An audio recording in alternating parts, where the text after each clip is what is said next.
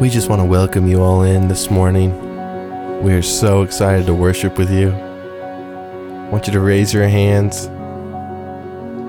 The praise band is going to come up here and we're going to revel. Absolutely revel this morning. I can't say this enough, but I just want you to know how happy we are that you have coffee this morning. Sorry. And I don't know what else those mega churches do. We might have to cut that. Nope. I don't like that one. We are keeping that. Oh, God. That is what our intro is. Oh, boy. Welcome to Restoration Basics. This is the preparatory podcast. This morning, or actually whenever you're listening to it, we're not even recording in the morning. This is the afternoon. And today we are going to be talking about Mosiah chapter 11. This is the last part in our fellowship story where we have three different groups going on in the land of Lehi, Nephi, and those in the...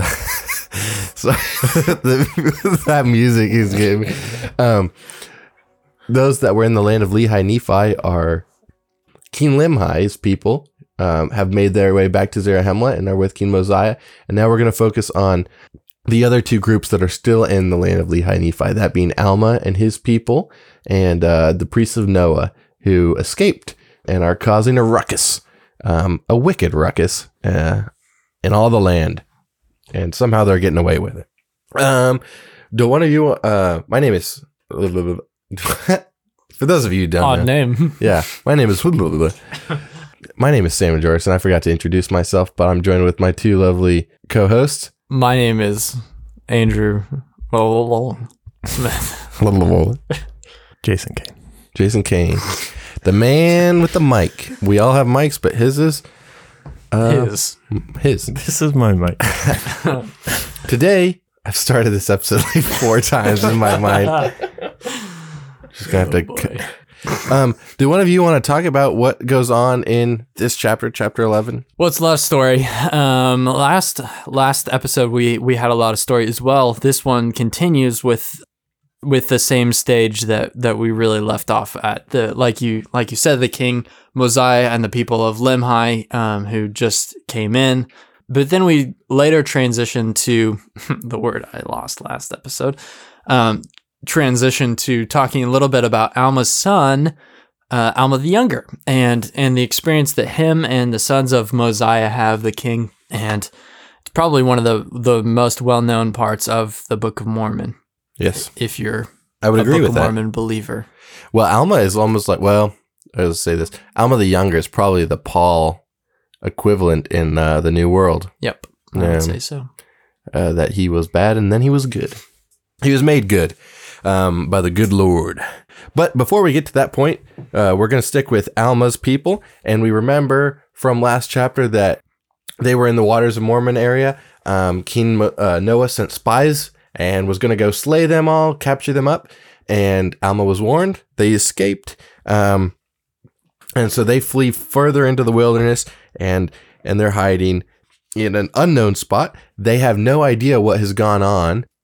Now that they've left, they have no knowledge of King Limhi and that those events that took place. They don't know that the Lamanites came and taxed them. They have no recollection. As far as they know, King Noah is still in charge over the people in the land of Lehi Nephi, and so they are Alma. They've kind of made him their leader because he's the one who has been preaching the word all this time to them, and as their leader, he preaches often to them, and he begins to just reinforce their beliefs and continues to teach them. We know from Alma's experience as a priest in the court of King Noah that he was involved in a lot of iniquity and a lot of wickedness was going on, and he was participating in it. And as he talks to the people, he's telling them about his journey and his walk with the Lord and how it happened. In verse 9, he says, I was caught up in that snare that King Noah and his priests were caught up in the wickedness. And he was doing many abominable things in the sight of the Lord. And it caused him sore repentance. And I just wanted to take a break and say why was it so painful, do you think, for Alma to come to a knowledge of the truth? And I'll just toss that question to you guys or girls. Well, I think this is kind of where the feelings of guilt come in to the picture with repentance. A lot of the guilt, I'm sure, that Alma has of the wickedness that he's been doing is just probably all rushing in. Once you know the truth and you know the ways of the Lord, then you are very much aware of all the ways that you have fallen short, and that's not a fun process, and that can be painful to go through. But we know with repentance, it's the guilt isn't what you're supposed to be dwelling on. The guilt should lead you to Christ and to repent, and then you have the actions of making that sin right, or not doing those sins anymore. I wonder if he had a hard time giving up some sins that he had just grown accustomed to. That too. I think there's sometimes that people have like testimonies of like when they were converted, they're like, oh, I didn't want to like alcohol. I've heard testimonies of people like, I never wanted to touch alcohol again. But that's not everybody. And I know that some people are like, man, I really like this Jesus stuff, but I am having a really hard time leaving that which I had before behind.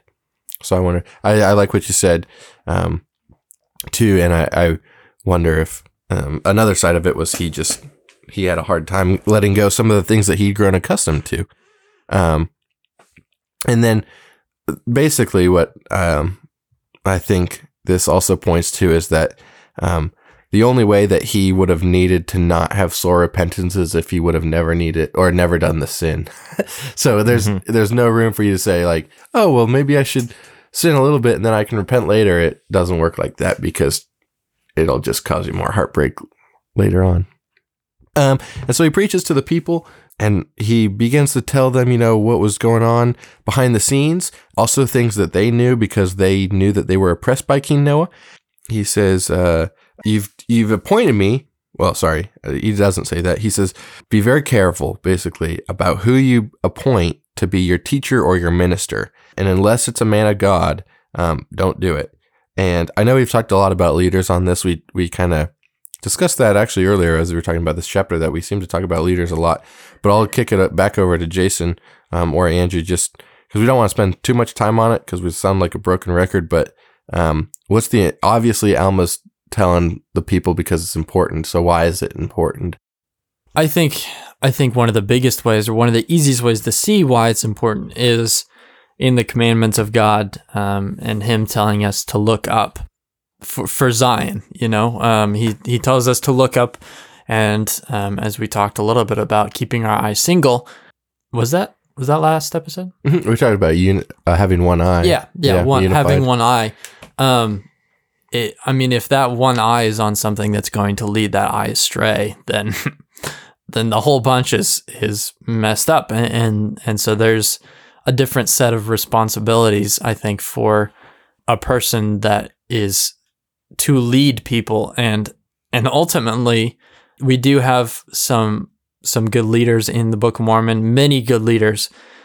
King Benjamin and King Mosiah were great men, and Alma, this guy we're talking about, he's a great guy. So many people that are just great leaders, but ultimately they all had their shortcomings. And what he's really saying here is a good lesson for us all to have, is that if anyone is not pointing you to Christ, then they're not a good leader. And that's really the summation of what he's trying to say. And probably the summation you can have for any leader that you are thinking about. As the story goes, or as the events go, that Alma preaches to them, and they're traveling through the wilderness, they uplift each other, they're righteous, and they settle in a land called Helam. They build up a city, they build buildings, they're industrious, and they are righteous. And as they're building their civilization almost, finally in a land far away from King Noah, the Lamanite army, who was tracking the people of Limhi who got lost in the forest, come across Alma and his group. And they thinking that it's the Lamanites thinking, hey, this might be the people we're looking for. They come up to kind of scout it out and maybe get ready to go to battle. But Alma goes to the people and he says, hey, we're going to put our trust in God. All this stuff that we've been preaching about and talking about, it's been really easy because we've had no opposition. We've been blessed, but we haven't had any opposition. And now's the time to put our trust in the Lord, that he will deliver us. And so he hushes their fears, it says in verse 31. And they begin to pray that the hearts of the Lamanites would be softened and that they would spare them. And the Lamanites' hearts are softened. The Lord does that. And so Alma goes up to the Lamanites and he talks to them. And the Lamanites, who had been after King Limhi's group, had found the priests of King Noah. And the leader of these priests was a guy named Amulon. And so Amulon becomes basically the main villain in this part of the story. And so you have Alma and Amulon and then the Lamanites. And so Amulon, who stole the wives or the daughters of the Lamanites, remember a long time ago, in last episode we talked about that, he has the daughters that he stole do the same thing, and that's to plead with the Lamanites for that to not kill Amulon and the other priests of Noah. And the Lamanites are like, oh, well, these are Lamanite women, they're our people. Okay, we won't do that. And they, oddly enough, have compassion on Amulon, who's a wicked man, and they don't destroy him. And the Amulon and the other priests join with the Lamanites, and then they travel them. And the Amulon and his people just become basically Lamanites. Now, the important part to remember is that Amulon was a priest of Noah, so was Alma a priest of Noah. And so Alma and Amulon worked together, you know? The difference being, Amulon was there when Noah said, hey, you should kill Alma because he doesn't want to kill Abinadi.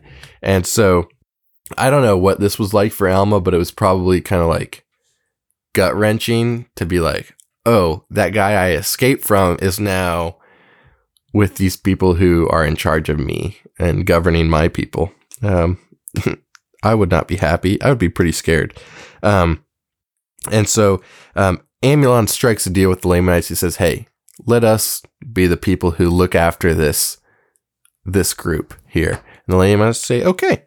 So Alma and his people are now under the rule of the priests of King Noah, who are arguably more wicked than even King Noah was, because they wanted to kill Abinadi even when King Noah didn't want to. So that's where they're. Do you guys have anything so far about what's going on in the story about what happens now or what's happening now?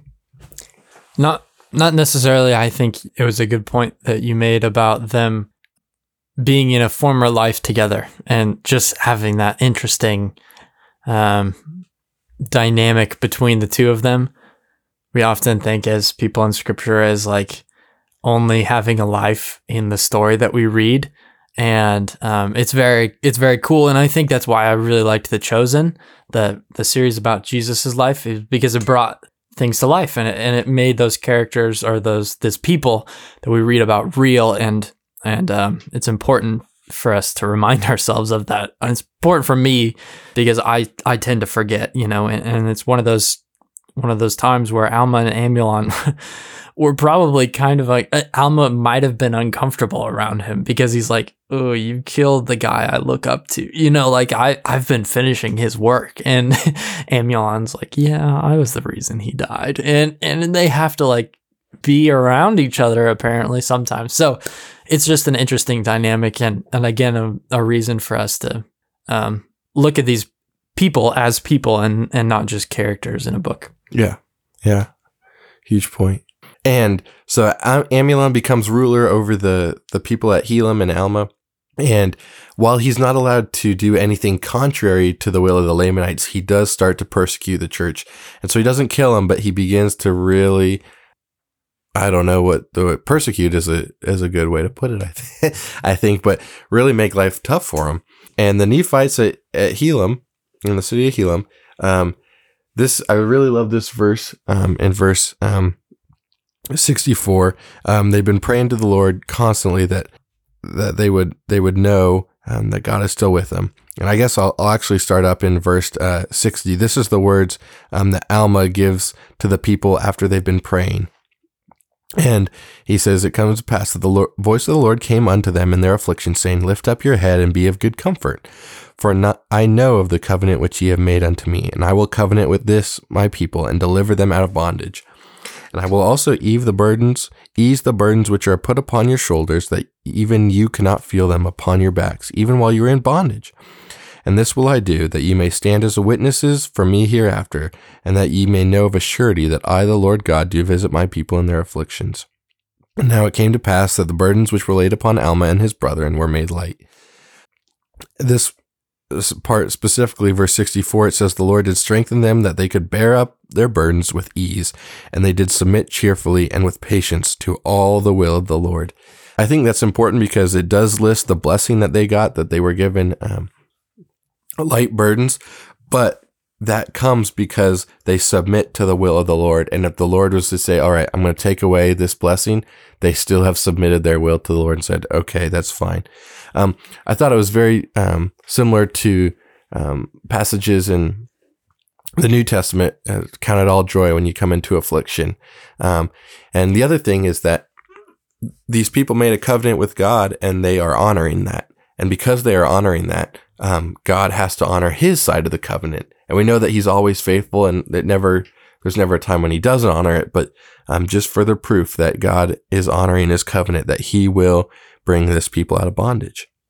And he tells Alma to gather the people together because the next day they're going to have to escape. And he causes this deep sleep to come upon the Lamanites, and the profound sleep. Profound sleep. That's a cool way of, I don't know, not cool, but just interesting.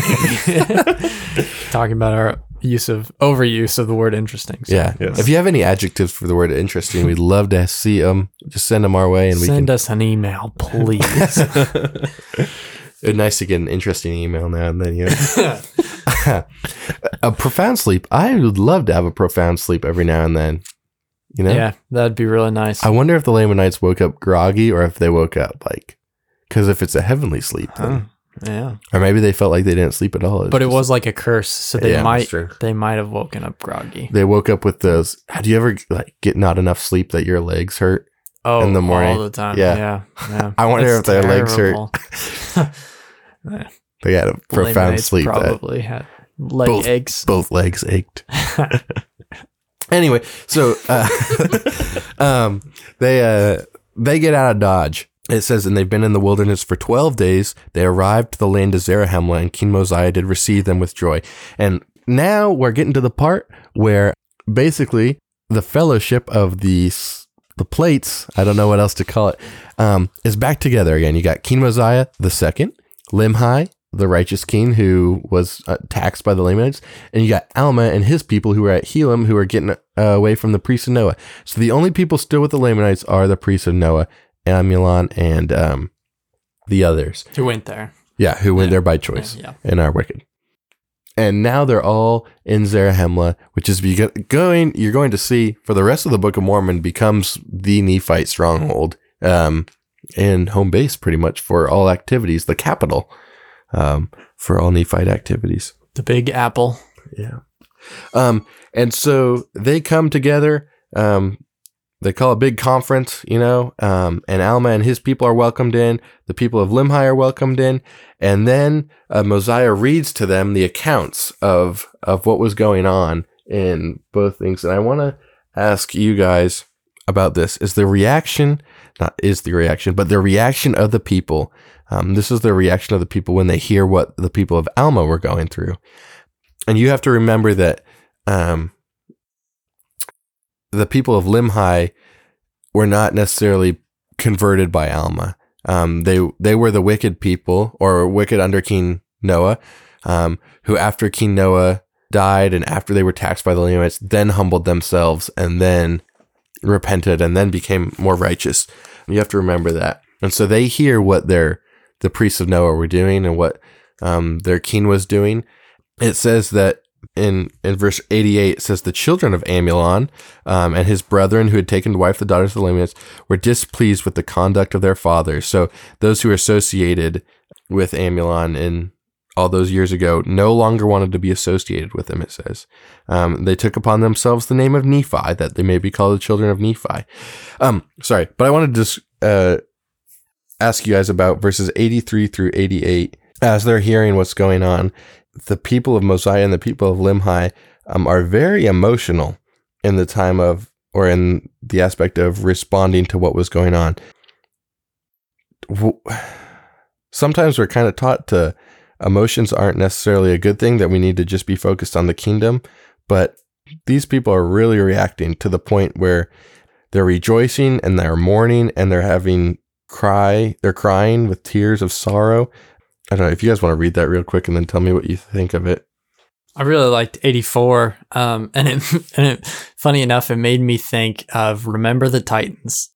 I'll read that real quick so that people know. Sure. It says, for when they beheld that there had been delivered out of bondage, they were filled with exceeding great joy. And he had just read them a story, a real story, but a story of what had just happened, and like you said, oftentimes we're told that a emotion has its place, but not often in church and that kind of thing. And I'm not here to talk about that really, but I find it interesting that God does place within us certain things that just speak to us at a deeper level. And one of those things, I think, for me are sports movies about underdogs. And it's true for almost everybody, and it made me think of Remember the Titans because, after everything that team had overcome, after the hardship that they had been treated by, just everything that had happened to them, you just want to see them succeed. And I really feel like that's what they were here, is that they had empathy towards their brothers and their sisters, and that empathy drove them to show that their love for them was real. And I really liked that. It just shows how one the person was, because one hand might not have known that the other was suffering, but when it found out, it suffered too. And I appreciated that and rejoiced when the other hand had a good time.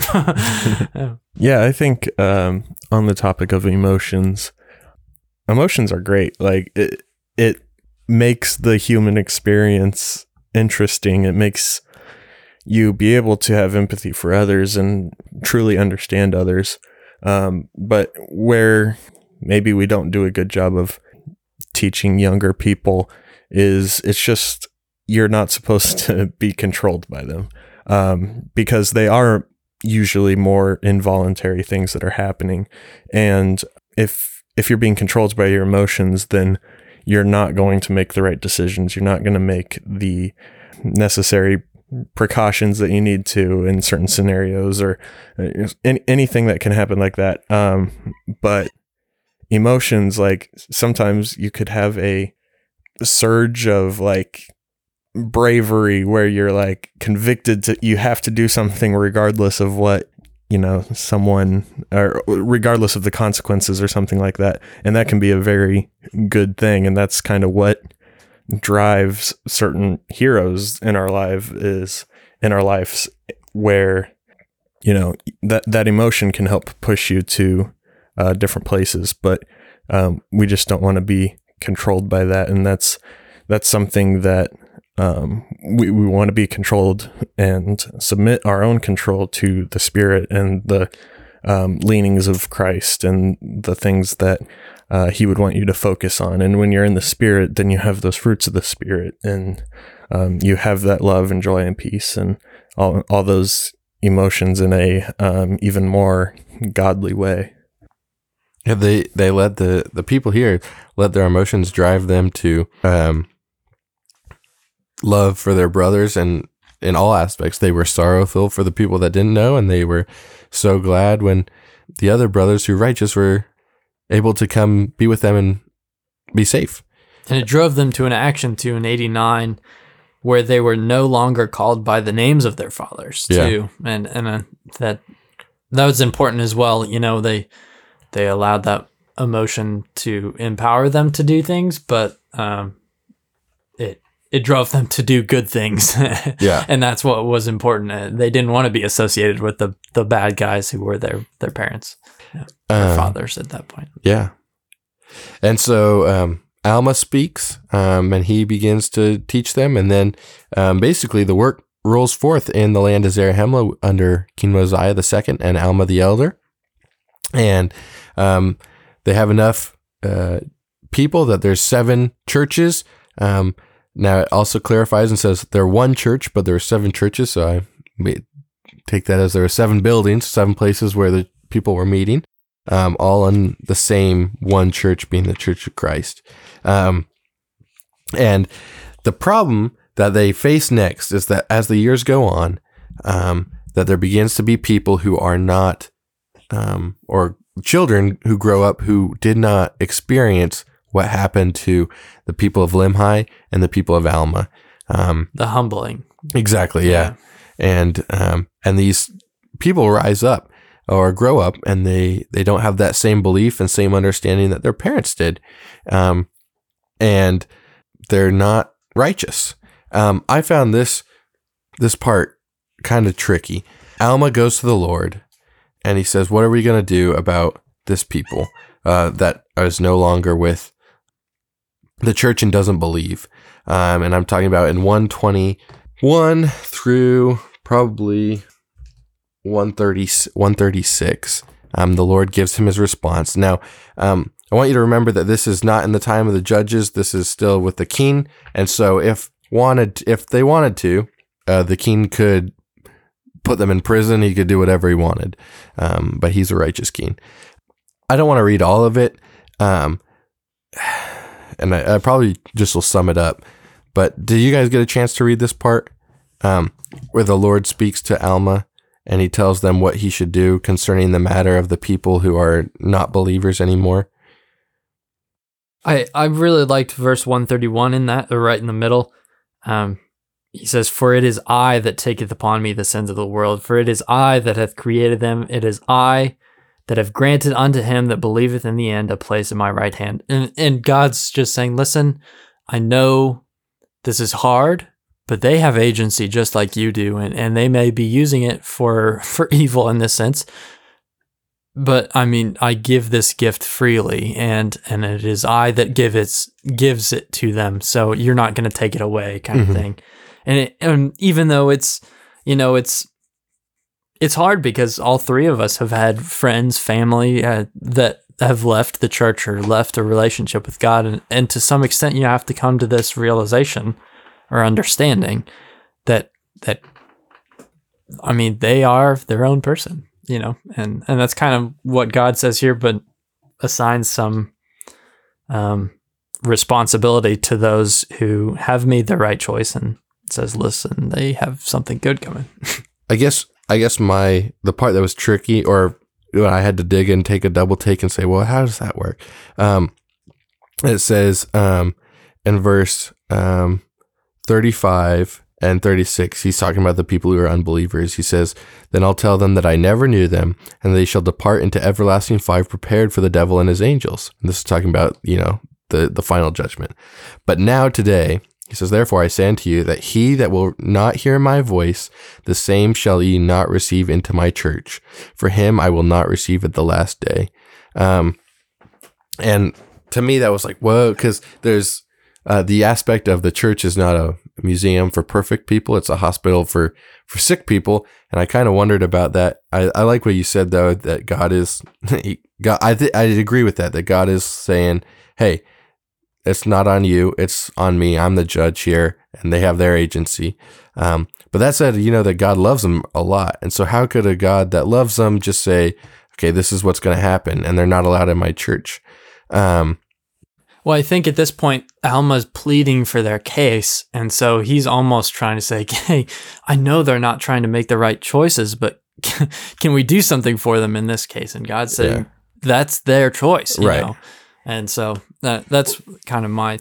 That was the other aspect. Even if you're in a hospital, that you have to want to get better to be, or you have to want to get better to even go to the hospital. Right. And he doesn't just leave it as a dreary end. He says, go and teach the people. Don't let those who are still doing wicked and don't want to be, don't make them join the church. But hey, if they're going to confess their sins and if they're going to repent, I'll always forgive them. He says, I'll forgive them as many times as they repent. He says, and you should too, there in verse 140. But I thought that was like interesting how this was the point where Alma was like, how can we get, like you said, how can we get these people in the church? And God says, there's going to be some people that aren't going to join the church and I'll deal with them. But you just keep trying to get them in. Yeah, and this also shows basically why we need to preach repentance a lot. Because you see, before, when they're saying, we're not going to listen to the voice of God, like it doesn't matter, even in the end, when they're standing in front of him and they know that he's the Lord, he's still saying they're not listening to him. And so you see that there's nothing he can do at that point. It's like, if you're not going to listen to me, even if you know for a fact that I'm the Lord, then there's nothing I can do for you. But it does show the role of repentance, where after he says, tell them to repent, then that means you are following the voice of the Lord. That means you are submitting to God and you are, recognizing your sin and atoning for that. And so when you're doing that, you are listening to the voice of the Lord and he recognizes that. And again, like you said, forgives you. So it's completely on these people, whether it seems harsh or not, when, God's basically like, well, you'll go to hell in this instance. But it's like, that's on the people. Like, God is absolutely willing to hear their repentance. So, and so Alma does take that message to the people, and there's much success in bringing the people back into the church and and people confessing their sins and repenting. And this goes on for a little bit, but then the big hiccup is that Alma's own son, who's the famous Alma, probably that you're more familiar with and that you hear about more often than not, who the book Alma is named after, is one of them, who is a dissenter, who is a wicked doer, who is a troublemaker. Yeah, that's a good ruckus grower. I don't know if ruckus. Growing the ruckuses. Growing the ruckuses. And the sons of Mosiah are with him as well, growing ruckuses. A whole garden full of ruckus. Oh, no. But this, like you said, is the most well-known story, or one of the most well-known stories in the Book of Mormon. So I've been talking enough. Why don't you take it away on what's going on with the sons of Mosiah and Alma? Well, it's one of the most popular stories in the Book of Mormon for a reason. Oh, okay. For a reason. For a reason. But it does happen to be one of the most popular. Okay, we said it enough. They're causing ruckuses. There's a garden full of them, and Alma and Mosiah have been praying for them because they love them. And this is obviously, it hasn't even talked about their sons yet. And he's scared for the people. Alma is scared for the people. And he's like, man, they're so sinful. They're not choosing the right way. Well, then his son starts to sin like that. And then Mosiah's sons start to sin like that. Can you imagine like how hard he must have taken that, like from his position and Mosiah's position, the example that they were setting by having a weak household almost. And they pray and they go to God and say, listen, please save our sons, because they're doing these things. And let's see.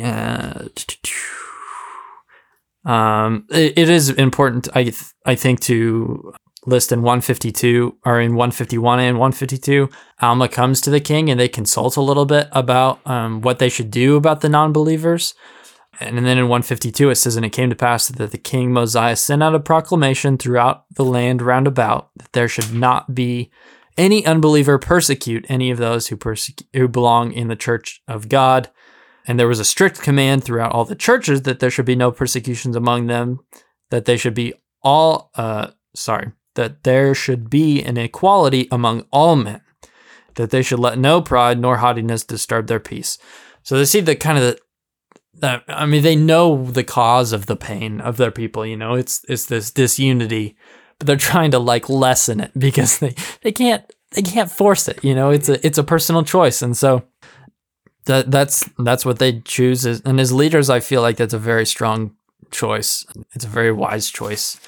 Ultimately, the story that is so well known, so popular, you might say, one of the most popular stories, you might say, is starting in 161 is when they're a hindrance to the church. Yeah, I don't know where you're going with it. It starts. Okay, so it sets the stage of their testimony kind of in 161, saying they're a great hinderment to the prosperity of the church, stealing away the hearts, which is important because it talks about them realizing what they've done in the later verses of the chapter. So it's important to keep that in mind.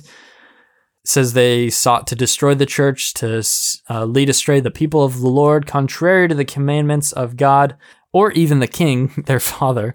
So they were going about rebelling against God, and an angel of the Lord appears again to them in 163. And he spake, as it were a voice of thunder, it says, caused the earth to shake right where they stood, and so great was their astonishment that they fell to the earth and understood not the words which he even spoke to them.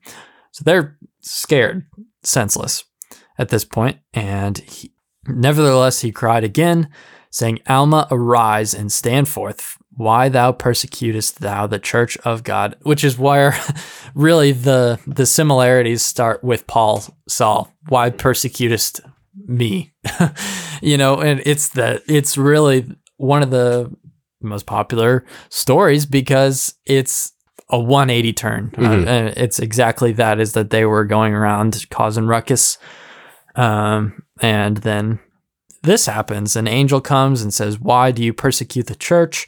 Your father's been praying for you. He's been praying with so much faith and knowledge of the truth. Therefore, for this purpose, in 169, I've come to convince thee of the power and authority of God, that the prayers of his servants might be answered according to their faith. And then he asks them, do you dispute the power of God? And then several other questions. And they're like, oh, no, what have we done? And they kind of come to this realization, But the thing is, after he stops talking, Alma, he passes out pretty much. It says 179. Now the astonishment of Alma was so great that he became dumb, that he could not open his mouth, and he became weak, and he couldn't even move his hands. Therefore, he was taken by those that were with him and carried helpless, even until he was laid before his father. And at this point, they're just like, well, he's probably dead, And his father, hearing of the testimony that just happened, he rejoices. And he knew that it was by God that this power happened, because no one else could have done this. He caused the priests should assemble themselves together. They began a fast for Alma, and specifically that he would receive his strength again, and that the people would know of the testimony that Alma had just been through. Alma comes to his senses. The prayers and the fast were answered by God, and he stands for them and says, I have repented of my sins, and I have been redeemed to the Lord. Behold, I am born of the Spirit. So Alma is the first born again guy in the Book of Mormon, self-proclaimed born again guy, I guess. And then he goes on to describe his experience when he was dumb. I want to do a throwback. So Alma's been baptized, we assume, because his father was the high priest of the church. And if you're 8 years old and your father's the high priest of the church, one would think that one would get baptized. Unless he was really wicked at 8 years old, I guess, or really didn't understand. Yeah. But I want to go back to, we talked about this on our episode with Amos Johnson, That was one of the very earlier episodes, but how this conversion happens so many years after the baptism. And mine was similar, but his was a lot like Alma the Younger, I think. So I want to just encourage you to go listen to that if you haven't heard it. And in that, we talk about kind of the same thing, that Alma, we don't mention Alma specifically because we're in a different part of the Book of Mormon, but Amos talks about him really when you ask, when were you born again? When were you born by the Spirit? He can say, this night when I was 21 years old, that's when my real conversion happened, which I think is important to note because it can happen for you still. I still expect, as I work with the Lord, to be converted to more things, to understand more, and to have my understanding opened more. But sorry, I've gone on long enough. Andrew, continue. Nope. As a good reference to a very similar story. And it's just another testimony of, we have so many stories in the Bible, Book of Mormon, and Doctrine and Covenants. And then so many testimonies we hear from people at church and people all around the world. But it's just such a testimony to all of us that it's the same God. We have very many different stories, but it is the same God behind those stories. And so it's really cool to see, ones that are similar, like this, and Amos's testimony, really cool. But yeah, Alma explains where he was when he was dumb and passed out, and he says, specifically starting in 191, he was in the gall of bitterness and the bonds of iniquity. I was in the darkest abyss, but now I behold the marvelous light of God. And it says, this. Can I mention something about the gall of bitterness? So the gall is like referencing to the gallbladder or the bile of the liver. I just looked that up straight up. So don't accuse me of having knowledge. The bitter parts? Yes. The bitterest of bitter. But what I want to say is that this is happening inside, like this is a bitterness that's happening inside of you. And so while he's saying, yes, I'm in the gall of bitterness, he's saying, okay, there's the dark abyss around me with nothing. And also inside of me, it's just terrible. Like that's what I'm feeling. The bitterness of this bile that's in my liver. Which really speaks to what he was doing beforehand and why he would be in such bitterness now. As it goes on 204 to 207, it was my favorite part of the chapter, the very last verses. He talks about, and we'll get to it in just a second, but yeah, hold your horses, people. Yeah, people. Anyway, in 193, he continues on the pity train. Not really, but he says his soul was wrecked with eternal torment. I am snatched, and my soul is pained no more. He goes, he really realizes what he was doing, to sum that all up, I guess. But he was made very aware of his place and Jesus's place in his life. And as we've alluded to in this episode and the episode beforehand, he was made humble. He was brought to a point where he realized the things that he was doing were wrong. And there's such a value in that. And, we might not be running around persecuting the church, but we can benefit from praying to God and saying, listen, show me what I'm doing that's wrong, because we all need to be brought to a place where we're more humble, and that I really think that's a lesson we can take from Alma. You guys have any thoughts about that in particular? Just a quick thing that I thought of. I was like, well, we might not be running around persecuting the church in a physical sense, but really if we're living in iniquity and we're sinning and being unrepentant, then that's going to bring down the church. And that is persecution of sorts, where, the church is meant to bring people up and closer to God, and eventually the bringing up and building of Zion. And if you're doing anything to stop that, then you're persecuting the church, and you need to really have a conversion and repentance. And obviously it most likely won't be as intense as Alma's, but yeah, Sure could be. It sure could be, and depending on what you're doing. So, yeah, that's just a thought that came to my mind. It's like, really, if we're not doing what we're supposed to, then we are kind of persecuting the church. I just enjoy the fact that Alma talks about how terrible it was, but once he's woke up and he's been redeemed, that terribleness is gone. Like, he describes it as the worst pain ever, but guess what? It's over now because of the new man I am and the born again experience I am. And that guilt that he had, that he probably didn't even realize yet. He didn't have any guilt for persecuting the church while he was persecuting the church, or otherwise he would have probably lightened up a bit or stopped. But that guilt is swept away, and so almost I don't think he gets out of jail free. I don't think he escapes, because he obviously had a big experience with it, but that it's no longer got a power on him either too. And I think that's also why he's kind of just like the Paul of the Book of Mormon, in that he flips.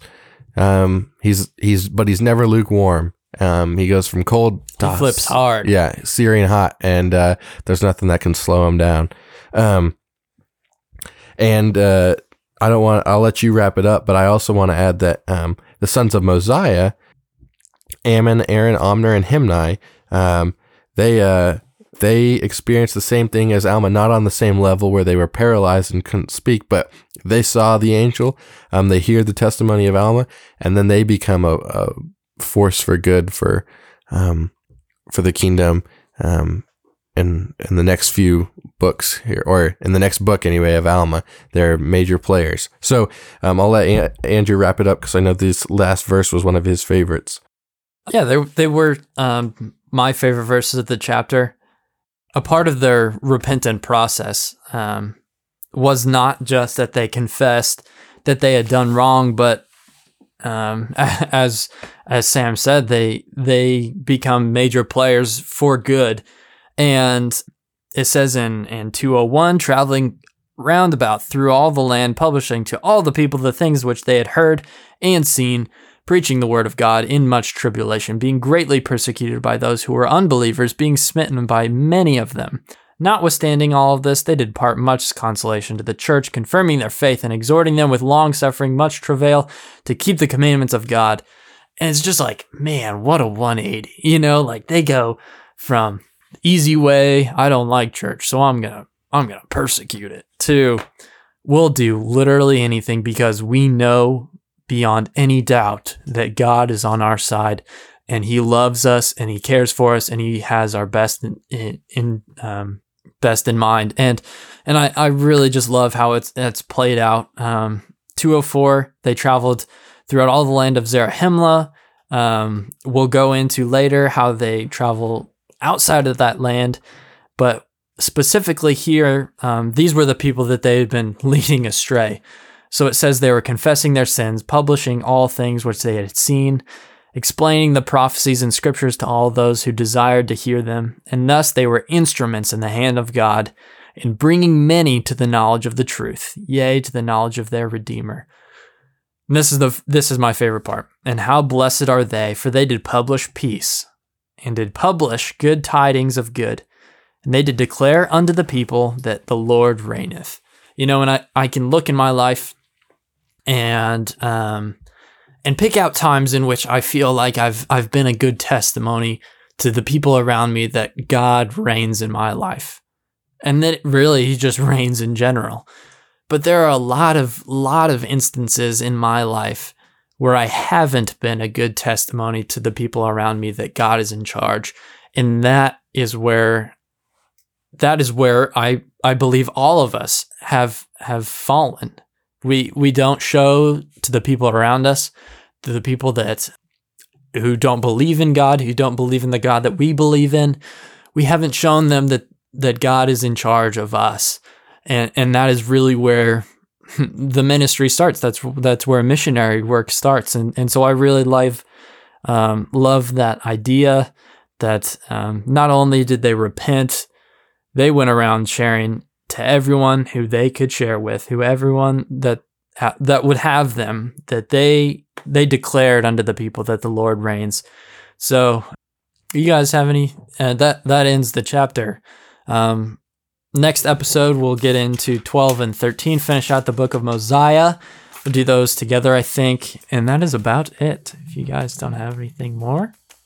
I'm good. Thank you guys very much for listening. Comment, subscribe, smash that like button. God bless.